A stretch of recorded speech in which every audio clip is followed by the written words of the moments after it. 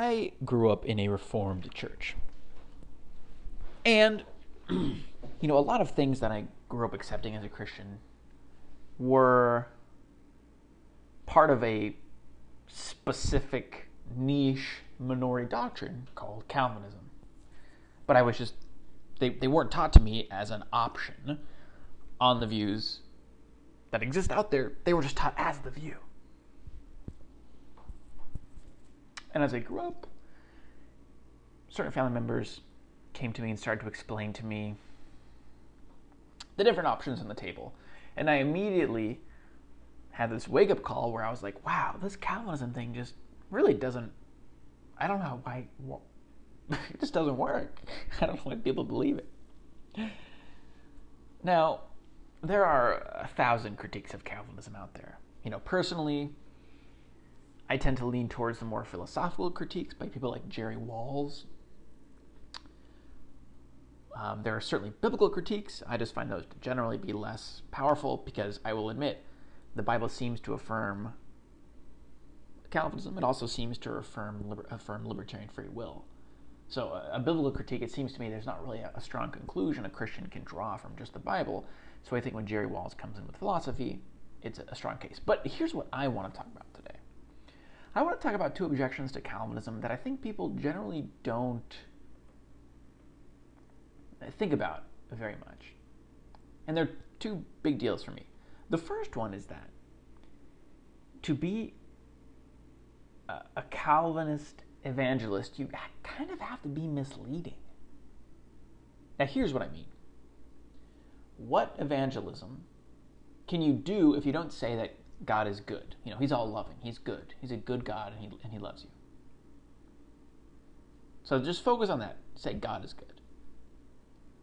When you tell someone, hey, you should trust this guy because he's good, what you're implicitly saying is, hey, this thing that you understand about good, how you understand good to be, well, that applies to this person. And so you should like them. But here's the issue. Calvinism, the good of Calvinism, is not the good of the average Joe Schmo. And this isn't something, Calvinists will affirm this. There's a whole part of Reformed doctrine which says our intuitions about what good and bad are wrong. The reason that God can create people and predestine them to eternal torment and still be good is because our intuitions about good and bad are, ruined by the fact that we're sinful in the fall and all that kind of stuff. And listen, that idea, hey, I'm fine with it. But the issue is that they then go to non-Christians and they say, God is good. You should follow him. But when you're doing this, you're using a different definition of good in a way that's misleading. It's misleading to tell non-Christian, for a Calvinist to tell non-Christians that God is good. Because when a non-Christian thinks of the word good, they think of things like not a murderer, not, a thief, not someone who tortures someone. You're not a serial killer. And I think it would also include things like not condemning, not putting people in hellfire for a day, a month, a year, all of eternity. That seems like it would fit the average Joe secular definition of good, not doing those things. So when a Calvinist comes and says, God is good, non-believer, you should love him, they're being dishonest. They're being dishonest. What they should say is something besides the word good. They should say, God is all-powerful. Because the Calvinist understanding of powerful and the secular understanding of powerful match. So maybe they say he's all-powerful, and, I don't know what else they could say, frankly, but it's just dishonest to use good. Here's an illustration of that. Imagine that there's a car dealership. I keep talking about car dealerships in this podcast. There's a car dealership. And they have this discussion, and there's 6 of them, and they go into a room together, and then the head car dealer goes, listen, everyone, I've been reading philosophy of language, and I've been meditating on it. I want to meditate today on the word free. What does the word free mean? Well, you might think it means you don't pay money for it. But what about things that you pay for in other ways? For example, if I say, hey, you have to go, to get this, you have to do all the plumbing in my house. That's not free, so it can't just be you don't pay money about it, right? What does it really mean to be free? Well, when you go to Costco and get a sample, is that free? Well, you have to walk, etc. So maybe to be free really means to get something that you value, and the sacrifice you make for that is so small, and the value of the thing you get is so huge that it's not even comparable. Maybe that's what free means. And everyone goes, yeah, this seems like a good philosophical definition. You're right. This is what free means. And it leads to some unintuitive conclusions. That idea of free leads to unintuitive conclusions. Namely, the conclusion, perhaps, that you can charge money for a car, but because the value of the car is so good, it's free. In this specific philosophical made-up version of free that let's just pretend someone finds convincing. Okay, now here's my point. If they were to go out into the street and they were to pull people in and say, we're selling free cars, come in here, we're giving away free cars, free cars, free cars. The person comes in, they say, hop and test drive, come on, test drive. They test drive in the car, they say, it's really free, it's really free. Driving around, they pick out the color, they do the paint, they write their name down and says, okay, this will be $16,000. The person goes, what? I thought you said it was free. The dealer goes, well, yeah, but your definition of free is wrong. It's just you haven't thought it through. That would be dishonest. It's dishonest to use a term to someone knowing that they understand it in a certain way, using that understanding to draw them in, and then once they're in, say, actually, it's not like that. That's dishonest.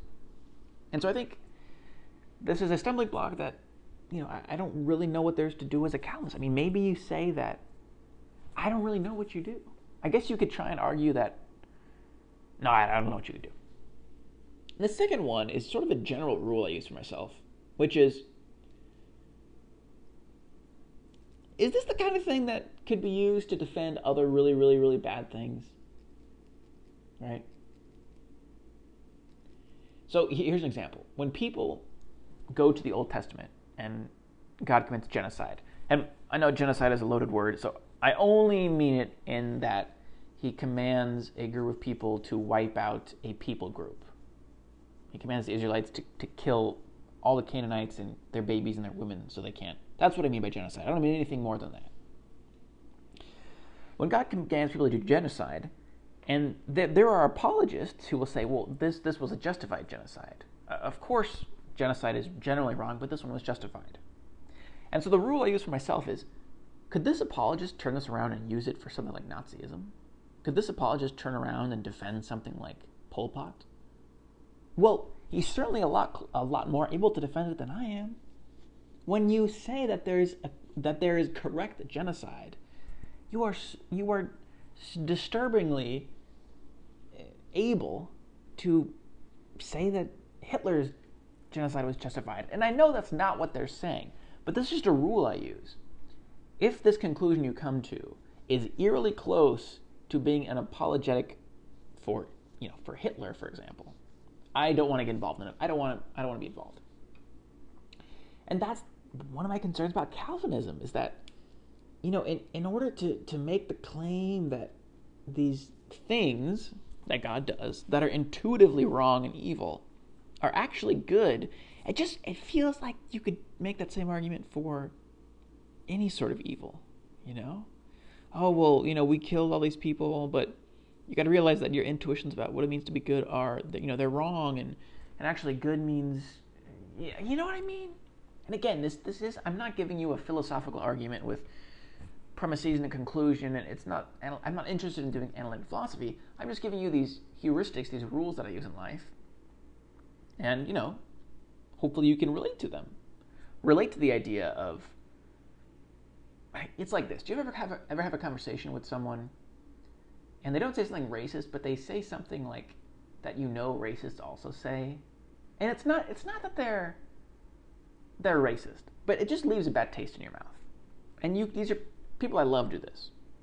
Someone will be like, you're having a conversation and they'll be like, I don't know. I'm trying to think of what example this would be. I can't think of an example now, but maybe you relate to that. This is a rule that I use, and I think it's valid. I think it's wise to consider how what you believe and what you think could be applied in other situations, right? So those are the two reasons against Calvinism that I hope are somewhat novel and interesting. The first one, again, was it's that the way they use the word good is dishonest. And the second one is that it's disturbing that it's in a way it's sort of an apologetic that seemingly could be used to justify other terrible things.